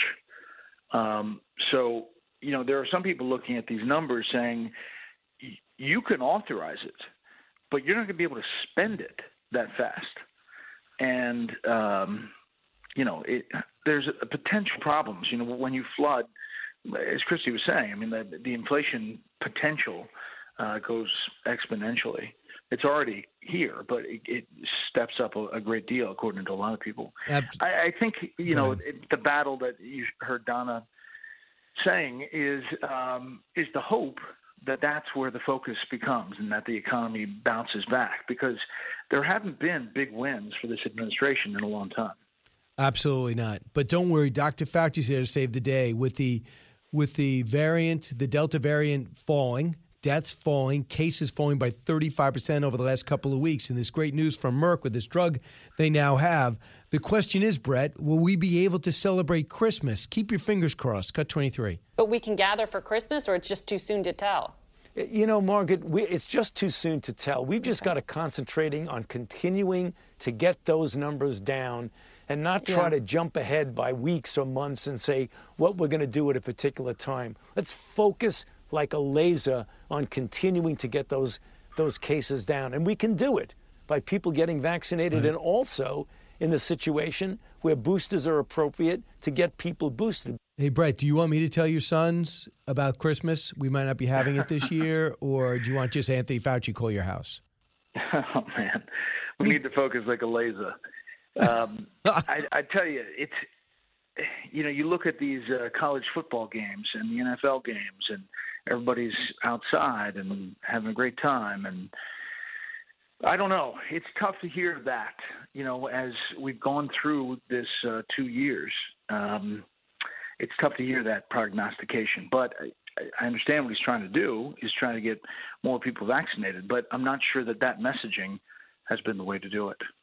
What is he, my parent? Is he raising me now? Is he trying to, what is he doing? I mean, for one thing, where's that question come from? Can I have a Christmas? 2 years after a pandemic, when you see the numbers where they're at and you see the UK and everybody else going back, you see Europe welcoming travel again to a degree, Australia as well. And now we have to ask Anthony Fauci for permission to shop. And with your family. I mean, that's the real thing. I mean, right. It's not like you're inviting 700 people over. Absolutely. I don't know. So there's as you know, there's this mandate mania, and they wanted every teacher vaccinated in New York by today, 5 o'clock Friday. There's about 3,000 that aren't. Here's the reporting on this is Teachers for a Choice Coalition, one of these unvaccinated teachers saying that now they got to get a flood of subs today. It is chaos. This is Michael Caine, Cut 30. Well, I don't anticipate there's going to be any problems from staffers that are unvaccinated. Some people might be coming in just to say, hey, look, I'm ready, willing, and able to work. And if they're turned away, they're going to go away peacefully. The chaos is going to be inside those schools when they don't have the proper staffing. And we just saw an email from UFC President Michael Mulgrew stating all of these rules we're allowed to break now because they just don't have the staff. And that's security officials, lunch ladies, people to work the cafeteria. Do they understand the ripple effect of these mandates? No. But they're going to feel it here. I mean, you're talking about potentially 30,000 just in that area alone. That's crazy numbers, and that changes the ability to run a school. So I think it's a bumpy ride here. I think it's the same with the healthcare workers. And there will likely be, legal challenges that we're going to see play out in the courts. Go get them, Brett. See you tonight at 6. All right, we'll see you. 1-866-408-7669. By the way, go to BrianKilmeade.com. I do these things on stage where I have a chance to talk about all my history books, kind of a red, white, and blue night. It's kind of winning the war on history. I never thought we're going to have a war about American history. We know it's not perfect, but to tell the story is compelling and needs to be told and looked at around the world as one of the most remarkable rises ever. Well, my new book, The President Freedom Fighter, tackles the Civil War era leading up to and through the Civil War. It's Abraham Lincoln, Frederick Douglass, and their battle to save America's soul. But I'll talk about all the others and then be able to take your questions and have a great time. There's VIP opportunities. It's going to be go to BrianKilmeade.com, get the details. But here's where you'll actually see everything. If you're in Charleston, West Virginia, you could go get tickets now, November 7th, Charleston Coliseum. Go to BrianKilmeade.com. Orlando, Florida, WDBO listeners will be at the Plaza Live over off Bumbley Street in Orlando. That's November 21st. And Ponte Vedra virtually sold out at Ponte Vedra Concert Hall December 3rd. The next day, I pick up stakes and my road crew. We go December 4th to the Billheimer Capitol Theater in Clearwater, Florida. And then hopefully I'll see everybody out there. In between, I'll have normal book signings. We also have the Patriots Awards. I'll be signing books there in Hollywood, Florida. It's going to be an exciting time. Hope to see you all of you on the road. And for just book tour stuff, you click on book tour. For the live stuff, just click on that and you'll see all those ticket information. I'll see you out there now. Educating, entertaining, enlightening. You're with Brian Kilmeade. He's so busy, he'll make your head spin. It's Brian Kilmeade. There's now serious evidence that it was the Clinton campaign and Hillary Clinton acolytes that were directly involved in the generation of what has proven to be a conspiracy. Untrue. I find myself in awe, gobsmacked, flabbergasted and startled by these revelations that Russiagate was a Democratic conspiracy. Wow. And I have not heard that. I read it. That's Russell Brand, who played the worst Arthur you could ever imagine. Just want to make sure this is muted. That was Russell Brand, who was on YouTube reacting to the Durham probe. I thought that was originally a joke, and it wasn't. And now that is actually him. And here's what he's referring to. Kash Patel has actually talked about it. John Durham has released two indictments, and one is with Michael Sussman, a lawyer for the Hillary Clinton campaign. The other one is with the cyber guy who worked for the law firm with Michael Sussman, Perkins and Coie. And I think they're working towards Glenn Simpson, and I think they're working towards Peter Strzok, and I think they could be working towards Lisa Page, because altogether they were working to put together an investigation that, if they did any type of research, would have realized it was generated by the Clinton campaign to get their attention off the emails. Here is Kash Patel, cut 47. Will John Durham reel in any big fish, in your view? I believe so. And let me just put this in perspective. When I was running large-scale conspiracy and fraud investigations, they took me 3, 4, 5 years to prosecute. John Durham's only in his second year of the most political scandal in U.S. history. So I believe within the next 6 months, look out for indictments against the folks like Fusion GPS and Glenn Simpson for helping perpetuate this fraud.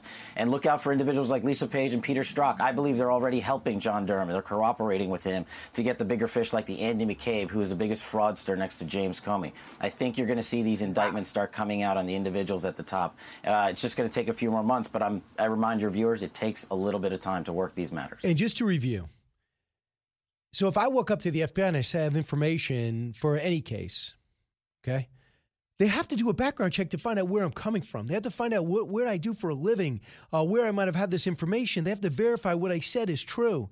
If this guy, Michael Sussman, comes up to the FBI and says, "Listen, I got news about Donald Trump." Hey, really? What is it? He's got links to this bank. Check this out. And I show the cyber links. At one point, do you say, "Hey, Michael Sussman, what do you do for a living?" "I'm a lawyer." "Well, are you with Perkins Coie?" Because it says here you're a full-time employee. They give you a 401k and dental. They give you, and do you know the Perkins Coie law firm are the ones that are working for the DNC and for the Hillary Clinton campaign, because Hillary Clinton bailed out the DNC. Do you understand how even if your information is perfect, it's pristine, it does look like you have an axe to grind and something to gain from this story? Are you going to tell me the FBI could not figure that out? Or if they can't figure it out, it's scary. If they did figure it out and they didn't care, that's even scarier. Cut 46. I think they knew right away in the documents that we put out in the Nunes investigation, the Nunes memo, and the HIPSI report on Russian active measures show that the FBI knew right away, because their FISA abuse process, now that declassification process is complete, and your viewers can read it, that the FBI knew the information was fraudulent. They knew the credibility problems with Christopher Steele, and they knew the DNC through Fusion GPS and Perkins Coie were piping in tens of millions of dollars into the machine so that they could get up a FISA warrant on President Trump. So I think they knew right away, which is why I think the individuals at the head of the FBI need to be held accountable. So that's the big question. So James Comey, is he just like the King of England, has no idea what's happening beneath him? Or does he look below? I think he does. I mean, if he's out there in his car calling in details about a Trump meeting that he had at Trump Tower, he's complicit. He's involved in it. And I find it very interesting that he has not said a word in these last few days. Now, his wife's probably saying, "You better go hide. You really brought unwanted attention on us, and you're 6'9", and you can't hide, but you at least stay off camera." So that, I thought, was some of the most interesting things to talk about, because there was so much drama on Capitol Hill because of these spending programs, because the Afghanistan situation is so controversial and let us down in so many different ways, because there's always something going on with Joe Biden and his team. People aren't focusing on what's happening with Durham, and because you don't know the names. We've even gotten to know the FBI names, but you don't know the names of the people that he's indicted yet. But for people who know what he's doing, they're quite intrigued, and some are quite nervous. Cut 42. The DNC paid for. As a former federal prosecutor who prosecuted national security cases and a former federal public defender, I'm intimately familiar with federal indictments, especially ones that we talk about today. The John Durham indictment against Michael Sussman for lying to the FBI is normally an indictment that is about 2 to 3 pages long at max. A 27-page indictment is reserved for those mob-style conspiracy cases or large-scale fraud cases that the Department of Justice brings. And as people who know this well say, this is just the beginning. It makes it seem as though we get this, we get that, and then soon we got some recognizable names, if, of course, it leads there, if that's where the truth leads you to. Hey, don't forget to watch Fox and Friends tomorrow. Remember, keep it here, BrianKilmeadshow.com. If you ever miss the show and you want any hour, go grab the podcast. You can get it anywhere you get the podcast. See you next time.